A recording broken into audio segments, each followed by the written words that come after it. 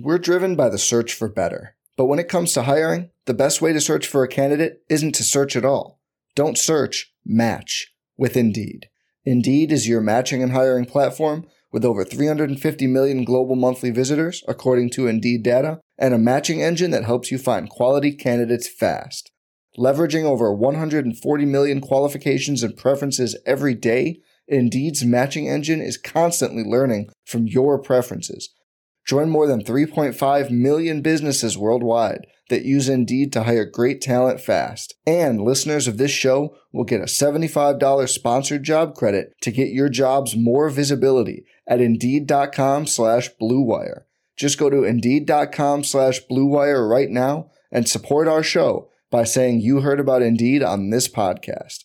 Indeed.com/Blue Wire. Terms and conditions apply. Need to hire? You need Indeed.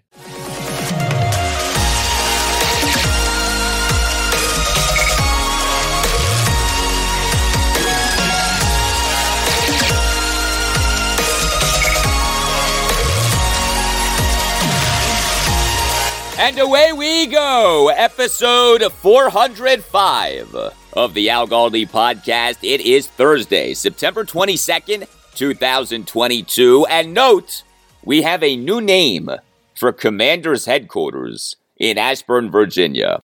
Are you ready for this? Ortho Virginia Training Center at Commanders Park. There you go. Rolls right off the tongue, right? Ortho Virginia Training Center at Commanders Park. The team's headquarters had been known as the Inova Sports Performance Center, but the team and Inova are no longer buddy-buddy. There's a lot to that, including, we believe this. So part of the Inova health system is the Inova Shar Cancer Institute, which is named after, yes, one of the team's former minority owners, Dwight Shar. We, in May 2015, learned that Dwight and his wife, Martha, had donated $50 million to build what became the Inova Shar Cancer Institute. It was Dwight Shar, who our Commanders co-owner and co-CEO, Dan Snyder, has claimed helped to fund the smear campaign against Dan in the summer of 2020. So yeah, no more Inova. Inova is out. Ortho Virginia is in. Ortho Virginia Training Center at Commanders Park. Whatever happened to just calling the place Redskins Park? Hello and welcome to this Thursday installment of the Al Galdi podcast, the only Washington, D.C. sports podcast that is with you each weekday, Monday through Friday, and is available to you oh so early each weekday. I follow sports so that you don't have to, and we have a lot to get to on this show. Coming up is a lot on the Commanders as they on Wednesday at, yes, Ortho Virginia Training Center at Commanders Park began their practice week for what is this Sunday afternoon, the NFC East opener, home to the Philadelphia Eagles at 1. Next segment, I will talk Commanders offense, including some good injury news, finally, for the offensive line, and I will talk a whole lot about our Commanders quarterback, and of course, former Eagles quarterback Carson Wentz. Carson on Wednesday afternoon did a post-practice press conference. He got asked a lot about having played for the Eagles, and as we have seen many times now, he handled the questions well. He said all of the right things, also said some encouraging things. You will hear every significant thing that Carson said. I'll also talk about Carson and the Commanders' passing offense, off stuff that Carson said, and that Commanders head coach Ron Rivera in his post-practice press conference said. Some good stuff from both guys on Wednesday afternoon. And then after that, I will talk Commanders defense. Good injury news for the Commanders defense on Wednesday afternoon, but how is that defense going to do against the Eagles offense, which has been among the most impressive offenses in the NFL so far this season? I'll get into that, as well as what Ron had to say about the Eagles offense, and also about Commanders linebacker Jamin Davis. Boy, Jamin has been out there a lot lately in terms of being a topic of conversation. Also on the show, I'll talk Nationals and Orioles. Tuesday night, each team suffered a 3-2 loss. Wednesday, each team won to avoid a 3-game sweep. For the Nats, an impressive 3-2 win at the National League wildcard leading Atlanta Braves on Wednesday afternoon as first baseman / right fielder Joey Meneses struck again 2 for 4 with a 2-run homer, a single, and an intentional walk. What a run this guy is on. For the O's, an 8-1 win over the Detroit Tigers at Oriole Park at Camden Yards on Wednesday night as Jordan Lyles tossed his first complete game since September 30th,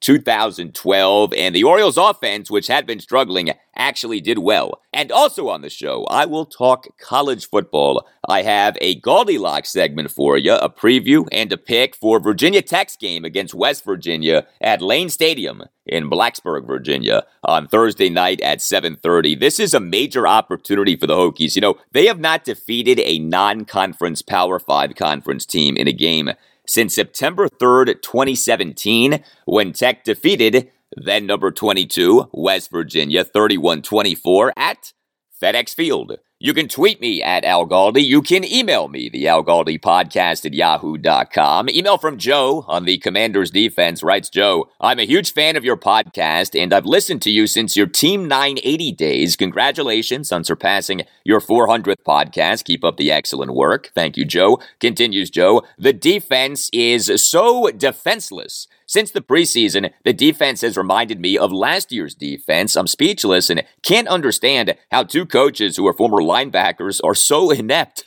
at coaching this defense. Rob Schneider's Waterboy soundbite, oh no, we suck again, is how I feel about this defense. Can you play that soundbite? Thank you for the email, Joe. Yes, I can play that soundbite. Oh no, we suck again!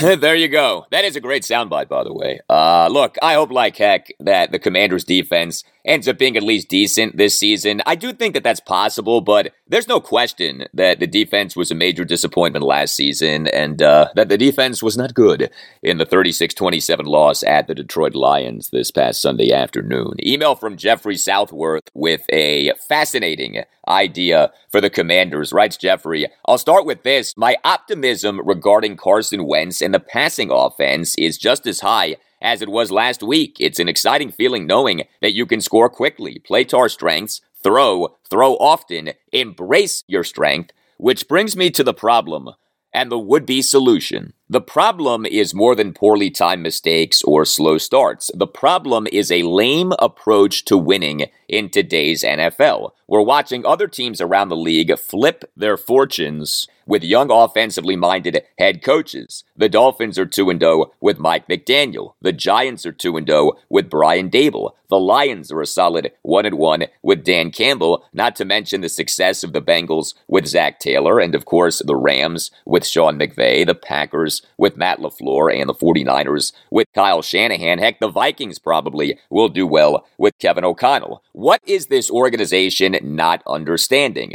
Our philosophy and general approach are outdated. We are being led by Ron Rivera and, to an extent, Jack Del Rio, two linebackers from the 1980s and early 1990s. Some may even say that linebacker is a diminished position in today's game. They clearly have no idea of how to stop an offense in today's game. Heck, it would appear that they don't know how to scout and coach a linebacker in today's game. Sorry, Jamin Davis. Best case scenario, Ron would make a decent front office guy. Solution, I can't say he is the answer, but it would be a start in the right direction. Move on from Ron and promote Scott Turner to head coach. At this point, I really have to wonder if Ron is holding Scott back. How much say does Ron have on the offensive game plan? I'm not sure. Maybe a lot, maybe a little. I still think this could be a fun 9-10 win team, maybe a 10-11 win team if Carson Wentz goes on a heater. I do know that after 3 years of this, I'm pretty convinced that this may be a coaching and philosophical approach issue more than anything. At this point, I am most interested in the combo of Scott Turner and Carson Wentz. Am I full of emotions? Or am I on to something? Be well, my friend. I love it. Thank you for the email, Jeffrey. My man Jeffrey thinking outside the box. So fire Ron Rivera and promote offensive coordinator Scott Turner to head coach. That is what you call thinking aggressively. Well, a few things. So firing Ron as head coach this early in the season would be crazy, okay? The team is 1-1. It may be that the team is on its way to having a good season. I do like a lot about Scott Turner as an offensive coordinator, but whether he would be a good head coach is a different conversation. You know, what has been said many times over the years about Scott's dad, Norv Turner, is that he was a great offensive coordinator, but a not so great head coach, although he did have a pretty good run as head coach of the San Diego Chargers, but he did not have great head coaching runs with the Redskins and Oakland Raiders. Being a head coach isn't just about X's and O's, right? It's about a lot more than those things, and how would Scott be with the other things? And so that brings me to this, the Danny factor.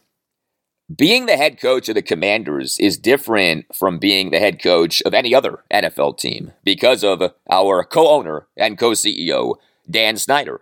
Part of the appeal of Ron Rivera, remember, was that he was experienced and respected enough to where he, with this coach-centric approach, could handle Dan Snyder and manage Dan Snyder and properly navigate all of the potential pitfalls that come with working for Dan Snyder. How would Scott Turner do in those regards? And what would happen with the front office, right? Who would run player personnel? Because you wouldn't just make Scott Turner your head coach with the same coach-centric approach that you now have with Ron Rivera. You wouldn't have Scott Turner being the head coach and overseeing player personnel.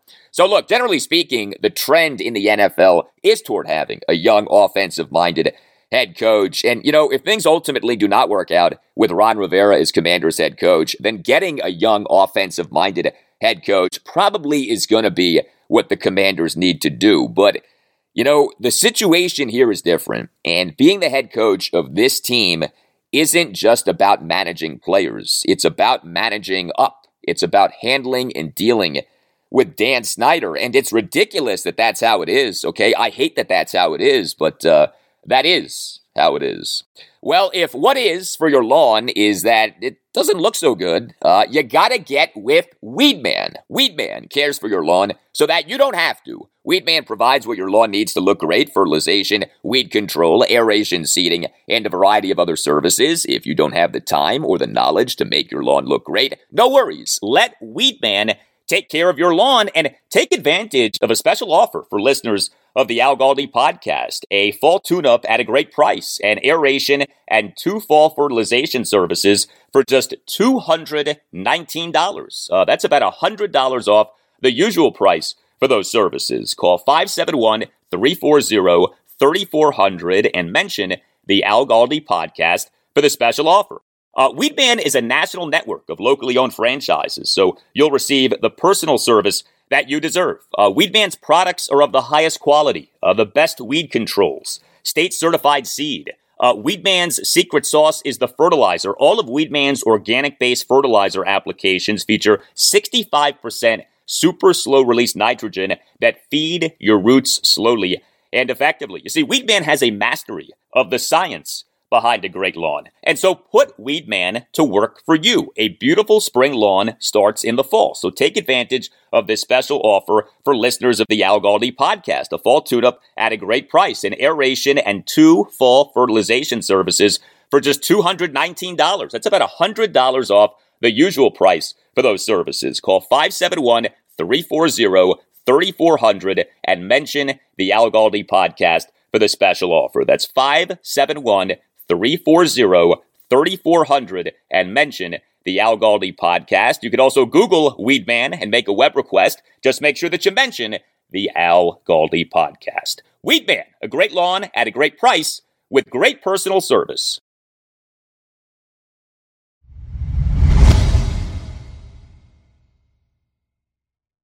All right, the 1-1 Commanders host the 2-0 Philadelphia Eagles this Sunday afternoon at 1. First NFC East game for each team this season. Ron Rivera is 6-6 in NFC East games as Washington's head coach. Washington, in its 7-9 2020 NFC East winning regular season, went 4-2 in NFC East games. Washington, in its 7-10 2021 regular season, went just 2-4 in NFC East games. The Commanders on Wednesday began their practice week for this game against the Eagles. Rod on Wednesday afternoon did a post-practice press conference. Here he was on the nature of NFC East games.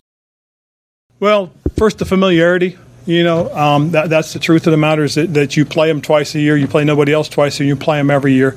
Then the next thing about it is because it's a divisional game, the thing we all have to understand is if you want to win in your division, you got to control your division. If you finish with a winning record in your division, there's a good chance you've got to win it. So they're very important. Then you're playing at home. You want to defend at home more so than anything else. You want to defend your turf. That's what makes these games so important. So much so that there is a little extra emphasis. It just happens that way naturally. Well, there certainly is a lot of emphasis on this Commanders-Eagles game this Sunday afternoon. A win would be so big for the Commanders in so many ways. Good news for the Commanders offense. Every offensive player on the team's 53-man roster practiced to at least some extent on Wednesday. Two Commanders offensive players were limited participants in practice. Right guard Trey Turner due to his problematic quadriceps and offensive lineman Sadiq Charles due to a shoulder. But every other Commanders offensive player on the 53-man roster was a full participant in practice, including guard/center Wes Schweitzer. Schweitzer, for the 36-27 loss at the Detroit Lions in Week 2, was inactive due to a left hamstring injury with which he dealt in the win over the Jacksonville Jaguars at FedEx Field in Week 1. But Schweitzer, a full participant in Wednesday's practice, so he, in theory, could be the Commanders' starting center for Sunday afternoon against the Eagles. So the Commanders on Tuesday placed their top center, Chase Roulier, on the reserve injured list and signed unrestricted free agent center Nick Martin. Roulier suffered a reported right knee injury late in the fourth quarter of the loss at the Lions. The Commanders' second-string center, Tyler Larson, remains on the reserve physically unable to perform list. He was put on that on August 23rd. He's still recovering from an Achilles injury that he suffered in the loss to the Dallas Cowboys at FedEx Field last December 12th. And so if Wes Schweitzer now is healthy, then he could be the Commanders' starting center this Sunday afternoon. Although I suppose it's possible that Nick Martin could start. I mean, Martin has started a bunch of games. He is the brother of longtime Dallas Cowboys right guard Zach Martin. Nick Martin was taken by the Houston Texans in the second round of the 2016 NFL Draft out of Notre Dame. This season would be his age 29 season. He was the Texans starting center from 2016 through 2020. He, over those 4 regular seasons, missed just 2 games. He started at 62 of a possible 64 games. Martin spent the 2021 regular season with the Las Vegas Raiders, but did not register any starts. Well, whoever starts at center for the Commanders for this Eagles game will be snapping the football to quarterback Carson Wentz, who, as you may have heard, used to play for the Eagles. The Eagles took Carson Wentz with the number 2 pick in the 2016 NFL Draft out of North Dakota State. The Eagles traded up to do this. They moved up from number 8 in the 2016 draft to number 2 in the 2016 draft, and they, to do that, traded 2 first-round picks, those in the 2016 and 2017 drafts, a second-round pick in the 2018 draft, a third-round pick in the 2016 draft, and a fourth-round pick in the 2016 draft to the Cleveland Browns for their first-round pick in the 2016 draft and a conditional fifth-round pick in the 2017 draft. Carson Wentz was an Eagles quarterback for 5 seasons, 2016 through 2020. He, in the 2016 season, had a promising rookie season. He, in the 2017 season, played at an MVP level, but he, in December 2017, suffered a torn left ACL, causing him to miss the rest of that Eagles 2017 season, which resulted, of course, in them winning the Super Bowl. Carson also missed the first 2 games of the Eagles 2018 regular season, and things were never quite the same for Carson with the Eagles. Carson, in December 2018, missed the Eagles' final 3 regular season games due to a back injury. Carson, in January 2020, left the Eagles' 17-9 home loss to the Seattle Seahawks in the wildcard round of the NFL playoffs due to a concussion. And Carson's 2020 season was one of the worst seasons that you'll ever see an NFL quarterback have. This was his final season with the Eagles. He, in the 2020 regular season, despite starting just 12 games, ended up having an NFL worst tying 15 interceptions and taking an NFL worst 50 sacks. And then, of course, there's the off-the-field stuff, including the supposed jealousy/resentment from Carson toward quarterback Nick Foles during his run to leading the Eagles to the Super Bowl title for the 2017 season, and toward Eagles quarterback Jalen Hurts off the Eagles taking Jalen in the second round of the 2020 NFL Draft. Carson Wentz on Wednesday afternoon did a post-practice press conference. Here he was on if there will be a lot of emotion for him in facing his former team. We'll find out. I'm excited for it just because of the nature of the game. Obviously, they've started hot. We know where we're at and everything. It's a divisional rivalry. All of those things. I've been a part of this one. I know the emotion that goes into it from the other side. So I'm excited for it. But again, you try not to make the game bigger than it needs to be. Every week's a big week. It's hard to win in this league, and so I know once that first kickoff goes, it'll be football again, and I'm excited for it. All right. I mentioned the Eagles trading up in the 2016 draft to take Carson Wentz. The Eagles in March 2021 officially traded Carson to the Indianapolis Colts for a 2022 conditional first-round pick and a 2021 third-round pick. Carson Wentz on Wednesday afternoon on if memories from either of those two trades stand out to him. This league, my career has been a whirlwind. I'll tell you that much. A lot of really good memories from my time there. I'm not going to lie. A lot of great friends, a lot of great relationships that I made. So definitely we'll have some mixed emotions in terms of those things. But nothing crazy jumps out other than my time there was a whirlwind. It was wild. This NFL is a whirlwind, but I'm grateful to still be playing, and I'm excited for this one. Well, as you probably can tell, Carson Wentz at his post-practice press conference on Wednesday afternoon took the high road. He did not say anything remotely controversial or inflammatory, and that, of course, is how he should have played things. Here was Carson on Wednesday afternoon on if it stung him to be gone from the Eagles when they traded him. Yeah, I think anytime in life you get thrown a curveball like that, things change. When you think anytime you think what life's going to look like, sometimes I always think God's up there saying I'm in control. And for me as a man of faith, I think that's where my faith kicks in, and just saying, okay, God, what do you have next for me? I definitely cherished my time that I had up there. It was definitely a wild ride in many, many ways. I grew a lot as a man, got married, had a child, a lot of things, and so I'm very grateful for my time there. But it does catch you off guard. Things change, and you got to learn to grow up and change and adapt. And at the end of the day, I'm thankful for it. I'm thankful for the changes that life has brought, and I've grown a lot from it.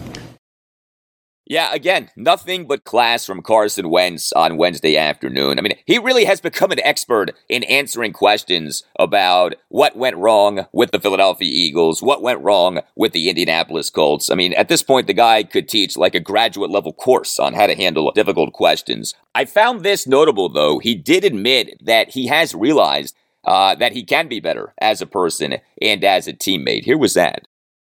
Your perspective changes when you grow up, you get married, you have a kid. I think your perspective on life changes, on on your job, on work, on everything, and just I think there's always things I look back on that, man, I could have been better here. I could have been better as a person, as a teammate.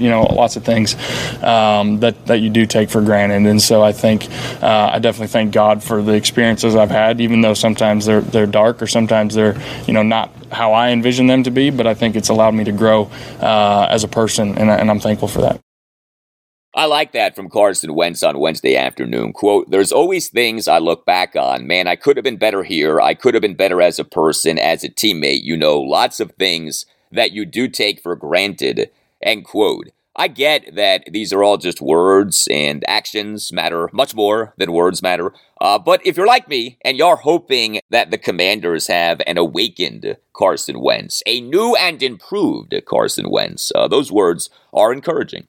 All right, so Carson Wentz used to play for the Eagles, fine. What matters the most to me, and I'm guessing to most of you, is how Carson is going to play this Sunday afternoon against the Eagles. The Eagles, through 2 weeks of the 2022 regular season, number 9 in the NFL in total defense, Pro Football Outsiders DVOA metric, number 4 in the NFL in pass defense per DVOA, but just number 29 in the NFL in run defense per DVOA. That's interesting. The Eagles, in their 24-7 win over the Minnesota Vikings this past Monday night, made, yes, Vikings quarterback, and yes, former Redskins quarterback, Kirk Cousins, look hideous, okay? Poor Kirky. He got owned in that game. Kirk in that game, 1 touchdown pass versus 3 interceptions. He threw for just 221 yards over 46 pass attempts. That works out to a yards per pass attempt of just 4 1.8. That is an atrocious yards per pass attempt. Quarter Darius Slay put the Vikings stud receiver Justin Jefferson on lock. Slay versus Jefferson in that game per Pro Football Focus. 6 targets, just 1 reception allowed, and 2 interceptions. Carson Wentz on Wednesday afternoon on the Eagles defense.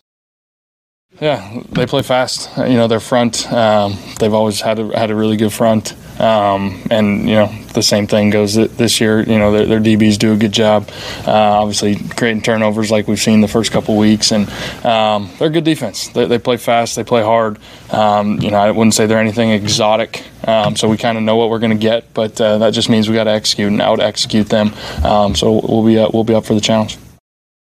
Now, while the Eagles' defense has done well so far this season, so too has the Commanders' passing offense. Carson Wentz, through week 2 of the 2022 regular season, number 14 among all qualified quarterbacks in the NFL in ESPN's total QBR at 51.7, number 8 among all qualified quarterbacks in the NFL in yards per pass attempt at 7.47. Number 12 among all qualified quarterbacks in the NFL in completion percentage at 65.5. Number 2 in the NFL in passing yards at 650, and tied for number 1 in the NFL in touchdown passes at 7. Those are some pretty good rankings. Ron Rivera on Wednesday afternoon got asked if the trade market for quarterbacks has gotten more competitive over the years, off the Commanders, of course, having traded for Carson Wentz this past March. And Ron, in his answer, got to talking about Carson from a statistical perspective. Here you go. Again, this starts with Ron on if the trade market for quarterbacks has gotten more competitive over the years. It has gotten much more competitive. I mean, not only is the need for a quarterback very prevalent throughout the league. The people that are willing to do what they can to get the quarterback is even more so.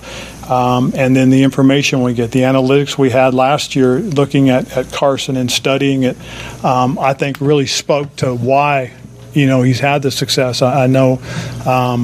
He's a guy that if you look at his numbers, he's playing to those numbers. Again, last year he was rated very high. I did have the fortune of having a conversation with one of you about that and showing the numbers and talking about the numbers. And that's what it is. You just have to look at those numbers, and that tells you who he is and why he's important to us. Yeah, the numbers for Carson Wentz as a Commanders quarterback so far are good. The Commanders through week 2 of the 2022 regular season are number 14 in the NFL in passing offense per DVOA. That ranking would be higher if not for some, shall we say, lulls that the Commanders offense has experienced. Yeah, that's like a polite way of saying stretches in which you don't do so well. Especially, of course, the lull in the loss at the Lions, because that lull lasted for the entire first half. Carson Wentz on Wednesday afternoon on the lulls that the Commanders offense has experienced so far this season.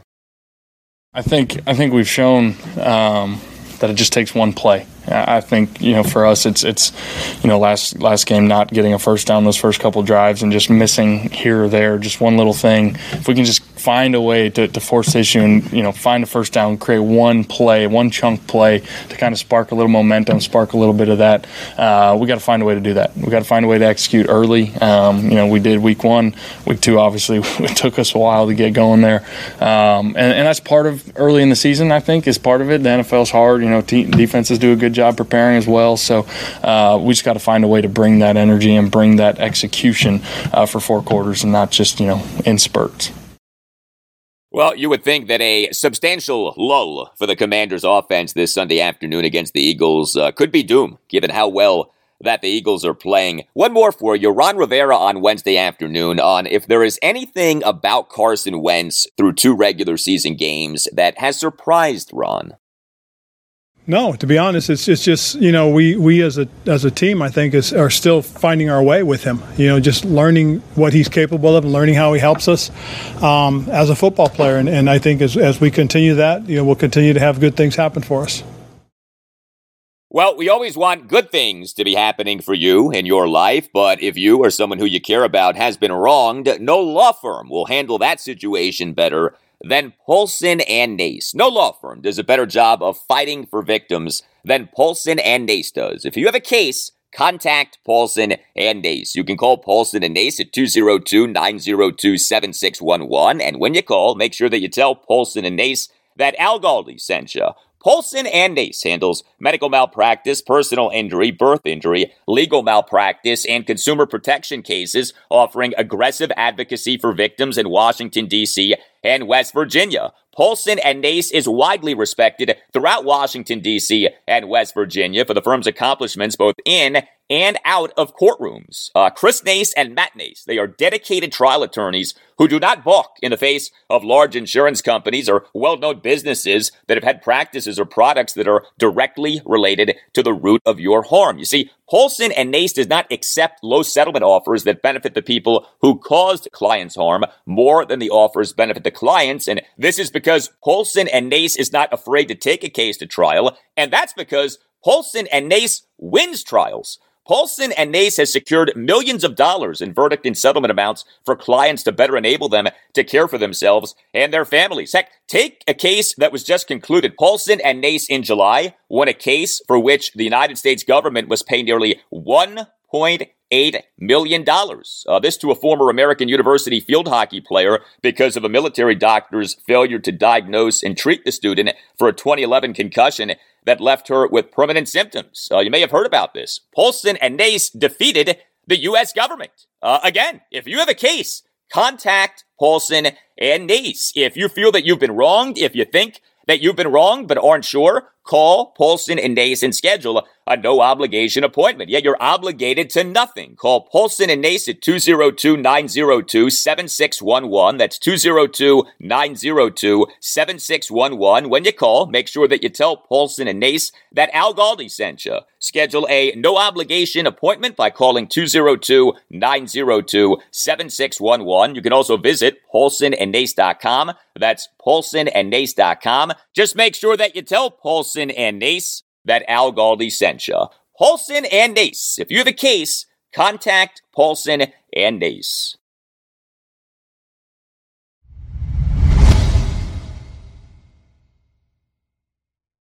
All right, let's talk Commanders defense off the team practicing on Wednesday in preparation for this Sunday afternoon's NFC East opener, home to the Philadelphia Eagles at 1. There were 3 players on the Commanders' 53-man roster who did not practice on Wednesday. All 3 of those players, defensive linemen. Edge defender Casey Tuhill did not practice on Wednesday due to a concussion that he suffered in the 36-27 loss at the Detroit Lions this past Sunday afternoon. Interior defensive lineman Daniel Wise did not practice on Wednesday due to a high ankle sprain that he suffered in the loss at the Lions, and edge defender Shaka Toney did not practice on Wednesday due to illness. So defensive line depth for the Commanders remains a concern. The Commanders on Wednesday did sign interior defensive lineman Donovan Jeter to their practice squad. Jeter in the loss at the Lions played on 30% of the Commanders' defensive snaps, off the team having just signed him to the 53-man roster as an unrestricted free agent on September 12th. The Commanders this past Monday afternoon announced that they had released Jeter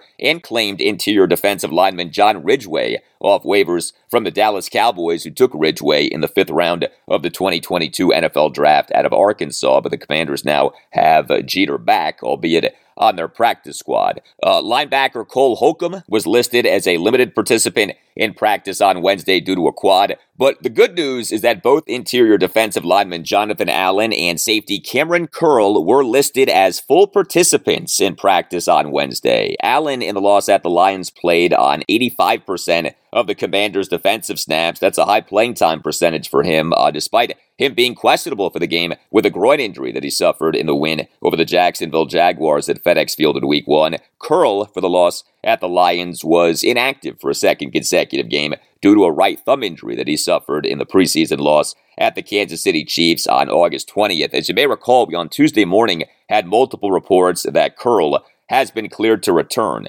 Commanders head coach Ron Rivera during his post-practice press conference on Wednesday afternoon on what Cam Curl would bring to the Commanders defense were he to play against the Eagles this Sunday afternoon. You know, there's a familiarity with Cam's play. He's a guy that can give you a little bit of presence in the box as well, a little bit more than the other safeties. He's a nice-sized body, very physical football player, very smart football player, very headsy guy. He communicates very well out there too. So it'll be very nice to have him back on the field for us. So with the Commanders defense, it is coming off a not so good performance in the loss at the Lions. And the Commanders defense this Sunday afternoon will be facing an Eagles offense that has been terrific so far this season. Week 1, a 38-35 win at the Lions. Week 2, a 24-7 ripping of the Minnesota Vikings on Monday Night Football. The Eagles through Week 2 of the 2022 regular season, number 5 in the NFL in total offense per Football Outsiders DVOA metric, number 6 in the NFL in passing offense per DVOA, number 3 in the NFL in rushing offense per DVOA. And a big reason for all of that, Eagles quarterback Jalen Hurts. He through week 2 of the 2022 regular season is number 7 among all qualified quarterbacks in the NFL in ESPN's total QBR at 70.8, and he is number 1 among all qualified NFL quarterbacks in yards per pass attempt at 9.14. Hurts has been outstanding. Ron Rivera on Wednesday afternoon on Jalen Hurts. Well, the first challenge he presents is that every time he has the ball in his hands, it's a run-pass option. And so that's the thing you've got to be able to do. With him, it's all about discipline. That's one of the big emphasis this week is just discipline. Discipline in your assignment, discipline in how we want you to do your assignment. And we'll continue to focus on discipline against this football team and this football player. Yeah, in case you couldn't tell, discipline is the key word for the Commanders' defense against Jalen Hurts this Sunday afternoon. Now, the Eagles had a good offense last season. The Eagles finished the 2021 regular season number 11 in the NFL in total offense per DVOA, number 14 in the NFL in passing offense per DVOA, and number 3 in the NFL in rushing offense per DVOA. What's different about the Eagles' offense now is that it has receiver A.J. Brown. The Eagles, this past April 28th, acquired Brown from the Tennessee Titans and then signed him to a big money contract extension, a 4-year, $100 million contract extension that included $40 million guaranteed at signing. Ron Rivera on Wednesday afternoon on if the Eagles' offense is different now that it has A.J. Brown. It's the same offense. I mean, they do what they do. They do it very well. The only difference is, as you said, they got A.J. Brown, and he's a very good football player. He really is.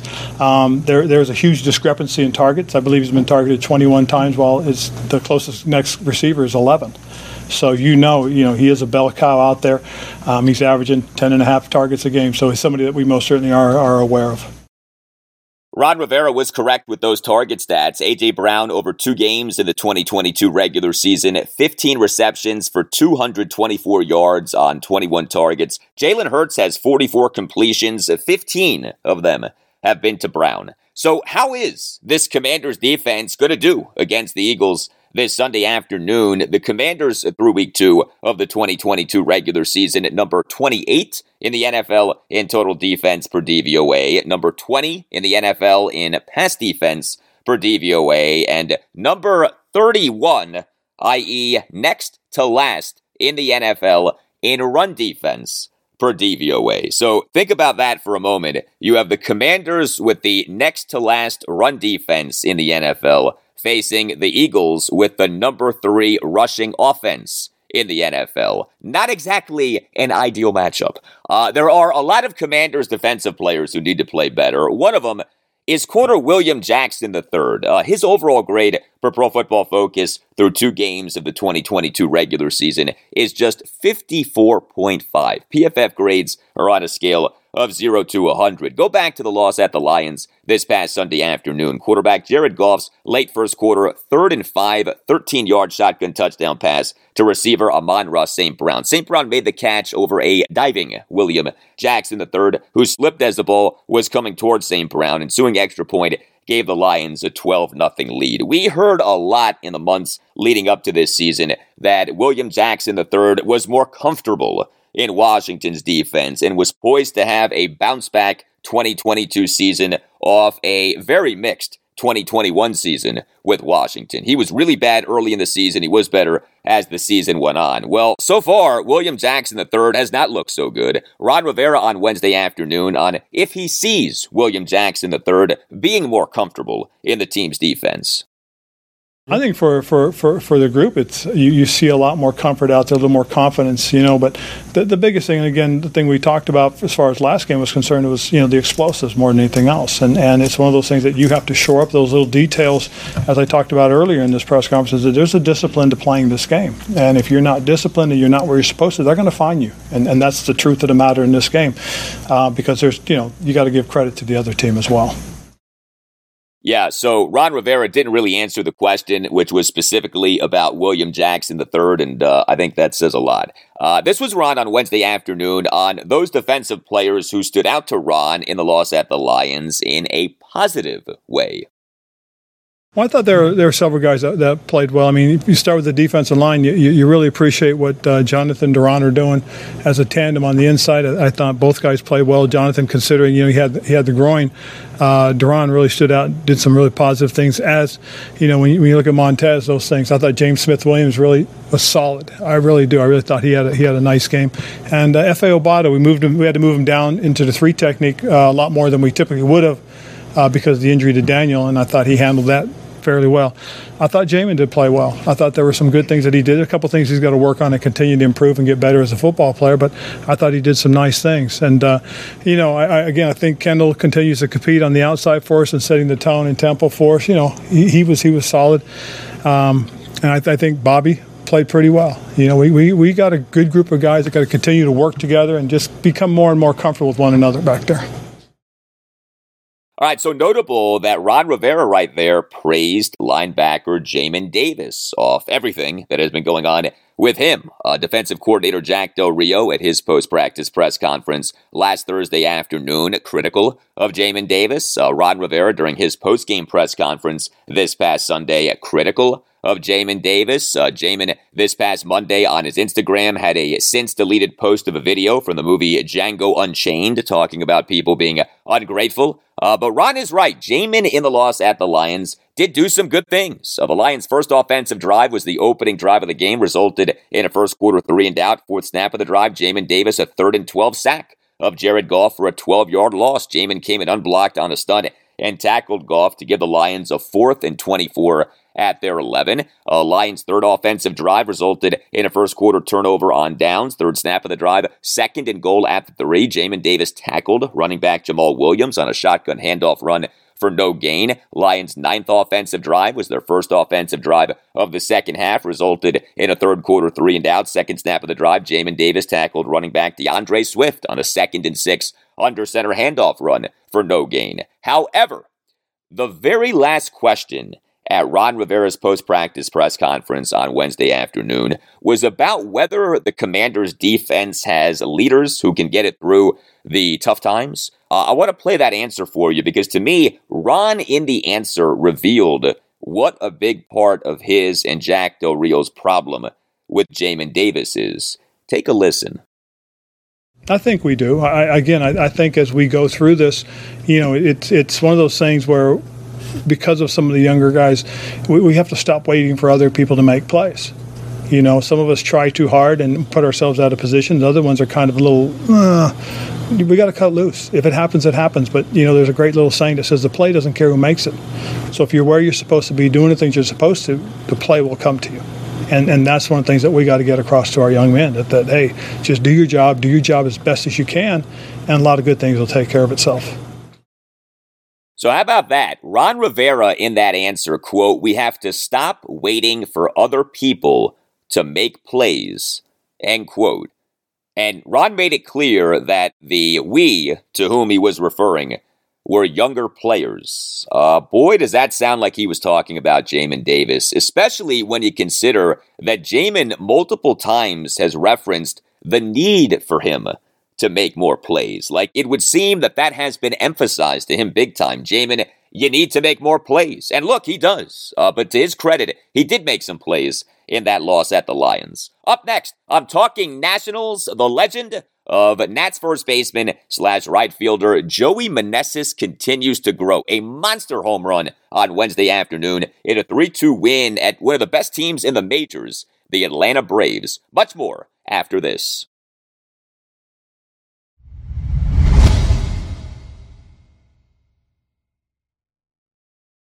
We're driven by the search for better. But when it comes to hiring, the best way to search for a candidate isn't to search at all. Don't search, match with Indeed. Indeed is your matching and hiring platform with over 350 million global monthly visitors, according to Indeed data, and a matching engine that helps you find quality candidates fast. Leveraging over 140 million qualifications and preferences every day, Indeed's matching engine is constantly learning from your preferences. Join more than 3.5 million businesses worldwide that use Indeed to hire great talent fast. And listeners of this show will get a $75 sponsored job credit to get your jobs more visibility at Indeed.com/Blue Wire. Just go to Indeed.com/Blue Wire right now and support our show by saying you heard about Indeed on this podcast. Indeed.com/Blue Wire. Terms and conditions apply. Need to hire? You need Indeed.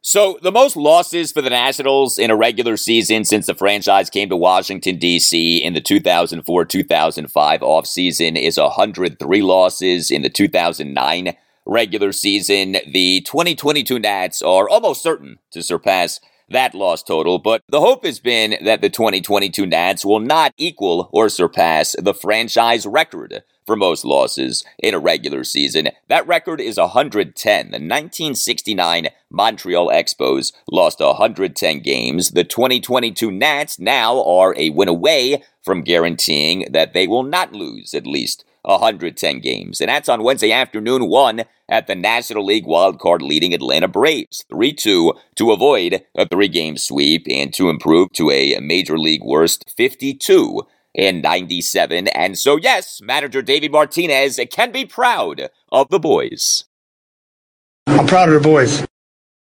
Yes, thank you, Davey. The Nats on Wednesday afternoon won despite being out-hit by the Braves 10-6, but hitting in baseball so often is about quality, not quantity. All 10 of the Braves' hits in the game were singles, and 2 of the Nats' 6 hits in the game were extra base hits, including a big home run by who else? Joey Meneses. Joey Meneses on Wednesday afternoon as the Nats starting first baseman and number 3 batter, 2 for 4 with a 2-run homer, a single, and an intentional walk. Meneses in the top of the first, a 2-out first pitch single to center field. Meneses in the top of the 5th drew a 2-out intentional walk, and Meneses in the Nats' 2-run 7th, a 1-out 2-run homer on a bomb to left field on a 1-2 pitch for a 3-2 Nats lead. That was some shot by Joey Meneses. The homer went a projected 420 feet per StatCast. So here we are, yet another big game for Joey Meneses with the Nats. The Nats on August 2nd, what was 2022 MLB trade deadline day, selected the contract of Joey Meneses from AAA Rochester. Basically, every Nats fan was down in the dumps that day, with the team having traded right fielder Juan Soto and first baseman Josh Bell to the San Diego Padres. Little did we know that we had the second coming of Juan Soto,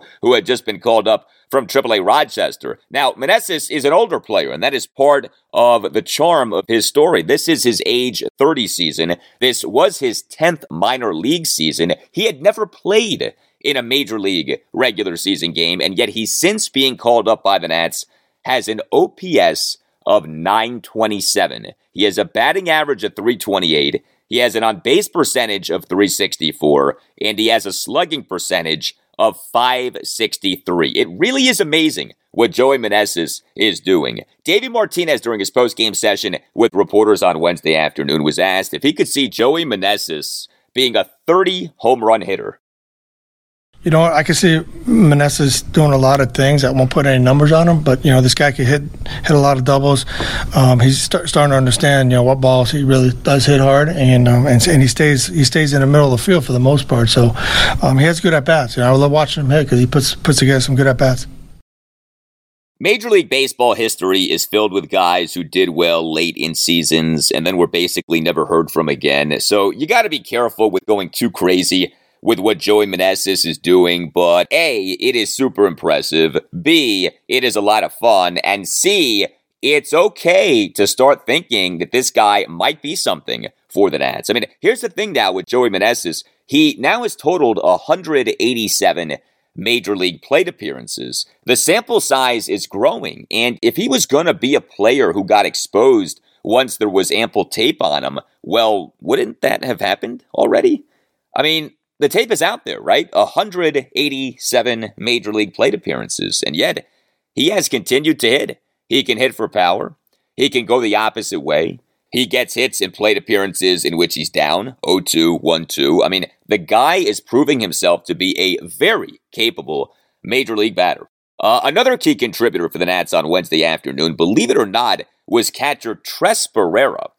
So the Nats on September 1st recalled Tres Barrera from AAA Rochester, but he had not played in a single game for the Nats since then. He, for whatever reason, had been buried on the Nats bench, even with Keibert Ruiz out with injury and likely done for the season. The Nats on September 9th placed Keibert Ruiz on the 10-day injured list with a testicular contusion that he suffered in an 11-6 win at the National League Central leading St. Louis Cardinals on September 8th. The Nats starting catchers lately had been Riley Adams and Israel Pineda. Well, Tres Barrera finally played on Wednesday afternoon, and he did a nice job. He is the Nats starting catcher and number 9 batter, went 2 for 4 with 2 singles and went 1 for 2 on runners trying to steal. Barrera in the top of the third, a 1-out single up the middle on a 1-2 pitch that was fielded in shallow center field, and Barrera actually ended up sliding headfirst into first base, and that's a big no-no in baseball. You're not supposed to do that. But Barrera in the Nats' 1-run fifth had a 1-out single to left center field on an 0-2 pitch, and Barrera in the bottom of the 7th threw out Vaughn Grissom on an attempted steal of second base for the 3rd out to complete a strike him out, throw him out double play,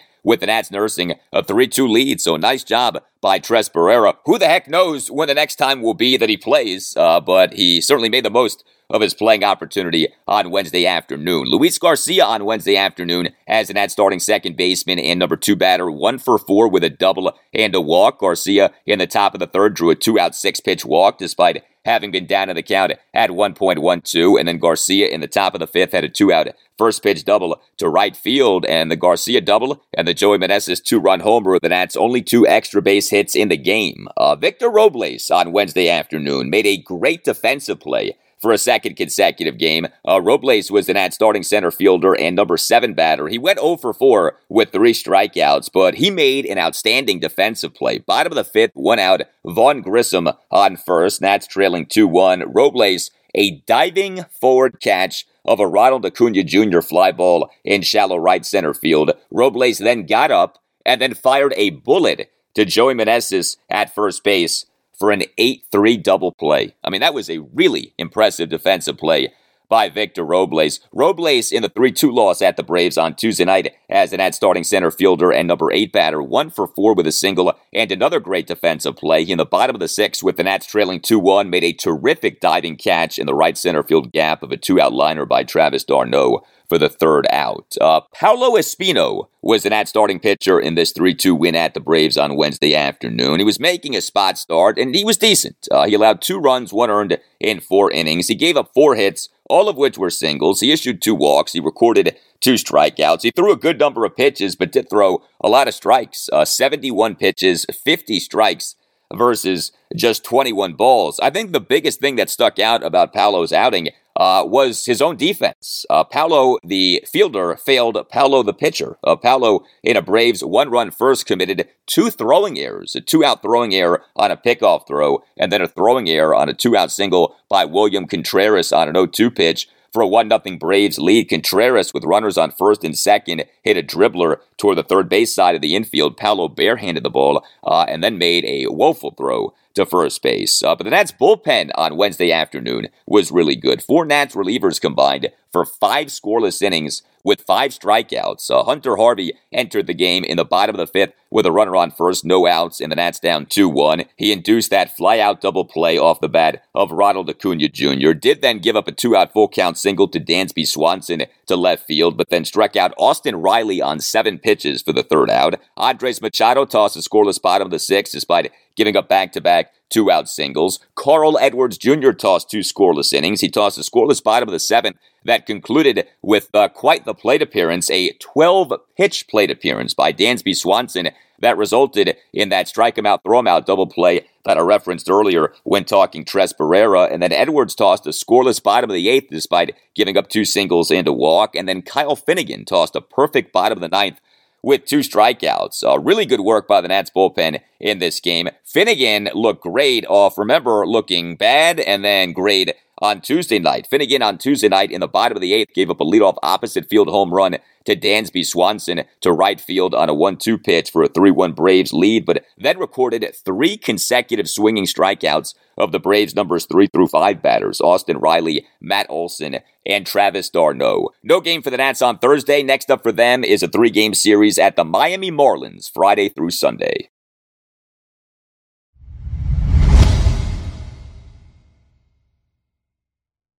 Now, that was more like it from the Orioles on Wednesday night. You know, they were in danger of being swept by the lowly Detroit Tigers in a 3-game series at Oriole Park at Camden Yards. And then Jordan Lyles happened. We had Jordan Lyles to the rescue on Wednesday night. So the O's are in playoff contention. The Tigers have the 2nd worst record in the American League, and yet the O's had lost each of the first 2 games in this series against the Tigers at Oriole Park at Camden Yards. Monday night, an embarrassing 11-0 loss. Tuesday night, a 3-2 loss. But Wednesday night, an 8-1 win as Jordan Lyles tossed his first complete game in nearly 10 years. And the O's, Joe Angel, were back in the win column. And the Orioles again in the win column. Yes, Joe, we call that the win column. The O's now are 77-71 and now are 4 games behind the Seattle Mariners for the American League's 3rd wildcard spot. And how about Jordan Lyles? He had not been good in each of his last 2 starts. He has had a very up and down season for the O's, but the ups have been quite up, and he has consumed a lot of innings for the O's, and he on Wednesday night was great. Lyles tossed his 2nd career Major League complete game, tossed his first Major League complete game since September 30th, 2012. He allowed 1 run in 9 innings. He gave up just 3 hits, a homer, and 2 singles. He had 6 strikeouts versus no walks. He was very pitch efficient, and he threw a ton of strikes. He, over his 9 innings, only threw 94 pitches, and he threw 72 strikes versus 22 balls. Just outstanding. And consider this too, Lyles tossing a complete game gave the Orioles' much-used bullpen a night off, as the O's are in the midst of 0 scheduled off days until the end of the regular season. The Orioles' last off day was last Thursday, September 15th, and the O's do not have another scheduled off day the rest of the regular season. O's manager Brandon Hyde during his postgame press conference on Wednesday night on why Jordan Lyles was so good on Wednesday night. Just the strikes he threw. He threw 72 strikes and 94 pitches. So it really looked like everything was working really well with Robbie back there. I thought they were totally in sync the whole game. The one mistake was an 0-2 heater that he tried to front hip Carpenter there, which he had done a nice job of on a few left-handers. Just left it in the middle part of the plate. But besides that, gosh, he was keeping them off balance. I think the breaking ball was 2 breaking balls were good, and just on the board, I haven't watched the replay obviously, but just on the board, some of the sinkers he was throwing, they had a ton of movement. Yeah, so Jordan Lyles now in the 2022 regular season, 30 starts, an ERA of 4.50, and he has done this over a team-high 170 innings pitched. This is his age 31 season. He has been a lot better for the O's than he had been for the Texas Rangers in recent seasons. The O's this past March 12th officially announced the signing of Lyles as a free agent to a 1-year contract with a club option for 2023. The O's are Lyles' 7th Major League team. Lyles signed with the O's off having pitched for the Rangers over the previous 2 seasons, 2020 and 2021, and Lyles, over those 2 regular seasons, had an ERA of 5.60. He, this season, has been a lot better than that, and, you think about this, the O's this season really have demonstrated an ability to fix / improve / develop starting pitchers. When you think about Jordan Lyles and Austin Voth, and Dean Kramer, and Tyler Wells. That is so encouraging if you are an O's fan. And it was encouraging to see the Orioles' struggling offense have a good game on Wednesday night. The O's totaled 8 runs, 9 hits, 5 walks when 5 of 10 with runners in scoring position. We had another multi-hit game for Gunnar Henderson. He is the Orioles starting shortstop and number 3 batter, 2 for 5 with an RBI single and another single. So Henderson's OPS since being brought up to the majors on August 31st now is .929. But the biggest offensive standout for the O's on Wednesday night was Kyle Stowers. He is the Orioles starting right fielder and number 7 batter, went 2 for 4 with a 2-run homer and an RBI single. Stowers in an Orioles 2-run 6th had a 1-out 2-run homer to left center field for a 5-0 Orioles lead. And Stowers in an Orioles 3-run 8th had a first pitch RBI single to center field for a 6-1 Orioles lead. The O's on August 19th selected the contract of Kyle Stowers from AAA Norfolk. He's another one of these highly regarded prospects for the O's. The O's took Stowers in the second round of the 2019 MLB draft out of Stanford. Stowers, at the time of the call-up to the majors, was ranked as the Orioles' number 9 prospect per MLB pipeline. He has struggled at the major league level so far, but he on Wednesday night had a nice game. Next up for the O's, a 4-game series against the American League leading Houston Astros at Oriole Park at Camden Yards. Game 1 Thursday night at 7:05. Kyle Bradish will be the Orioles starting pitcher.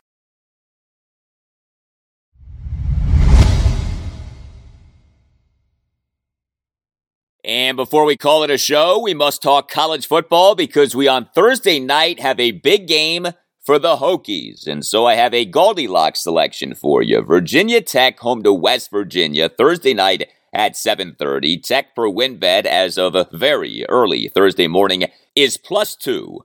So the Hokies improved to 2-1 overall with a 27-7 win over Wofford at Lane Stadium in Blacksburg, Virginia last Saturday. Not exactly what you wanted if you're a Hokies fan. Understand, Wofford is an FCS team that came into the game with a record for the 2022 season of 0-2 and came into the game without having scored a single point in the 2022 season. Tech did win the first half 20-0, but we then had a scoreless third quarter, and then each team scored 7 points in the fourth quarter. So yes, Tech won the game by 20 points, but to me, a really good Tech team would have destroyed this Wofford team. Instead, Tech didn't even win the second half. Now, the Hokies' new starting quarterback, the Marshall transfer, Grant Wells, he did play well. He went 26 of 35 for 314 yards, 2 touchdowns, and no interceptions. He averaged 8.97 yards per pass attempt. He took 1 sack, and he quarterbacked the Hokies offense that went 7 of 13 on third downs. And Wells did all of this despite one of the Hokies' best receivers, Caleb Smith, leaving the game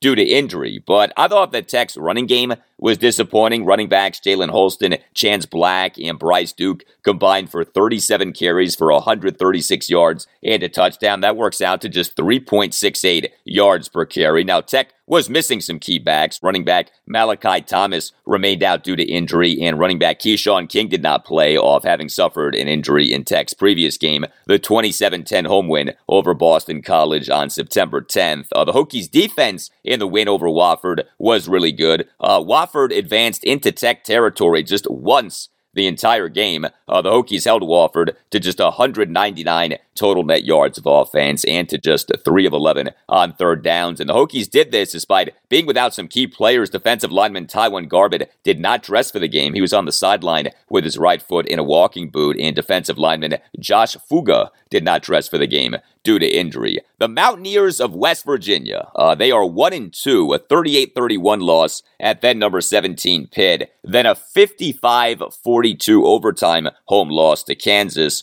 But the Ears did win last Saturday, a 65-7 win over Towson, but Towson is an FCS school. The Hokies so far this season have not been impressive offensively, but they through week 3 were number 16 in the FBS in defensive efficiency per ESPN for the 2022 season. West Virginia has been the opposite of Virginia Tech. Not bad offensively, but woeful defensively. So we have a bad Virginia Tech offense against a bad West Virginia defense, and we have a good Virginia Tech defense against a good West Virginia offense. The public is heavily on West Virginia, but the line for this game has moved toward enticing you to bet West Virginia. We call that reverse line movement, an indication of sharp money on Virginia Tech. So if the sharps like the Hokies, I do too. Give me Tech plus the 2. Make money, money, make money, money, money. Yes, thank you, Snoop Dogg. By the way, Thursday night, historically a good night for Virginia Tech. Tech has played 33 games all time on ESPN's Thursday Night Football. The Hokies' overall record in those games, 23-10.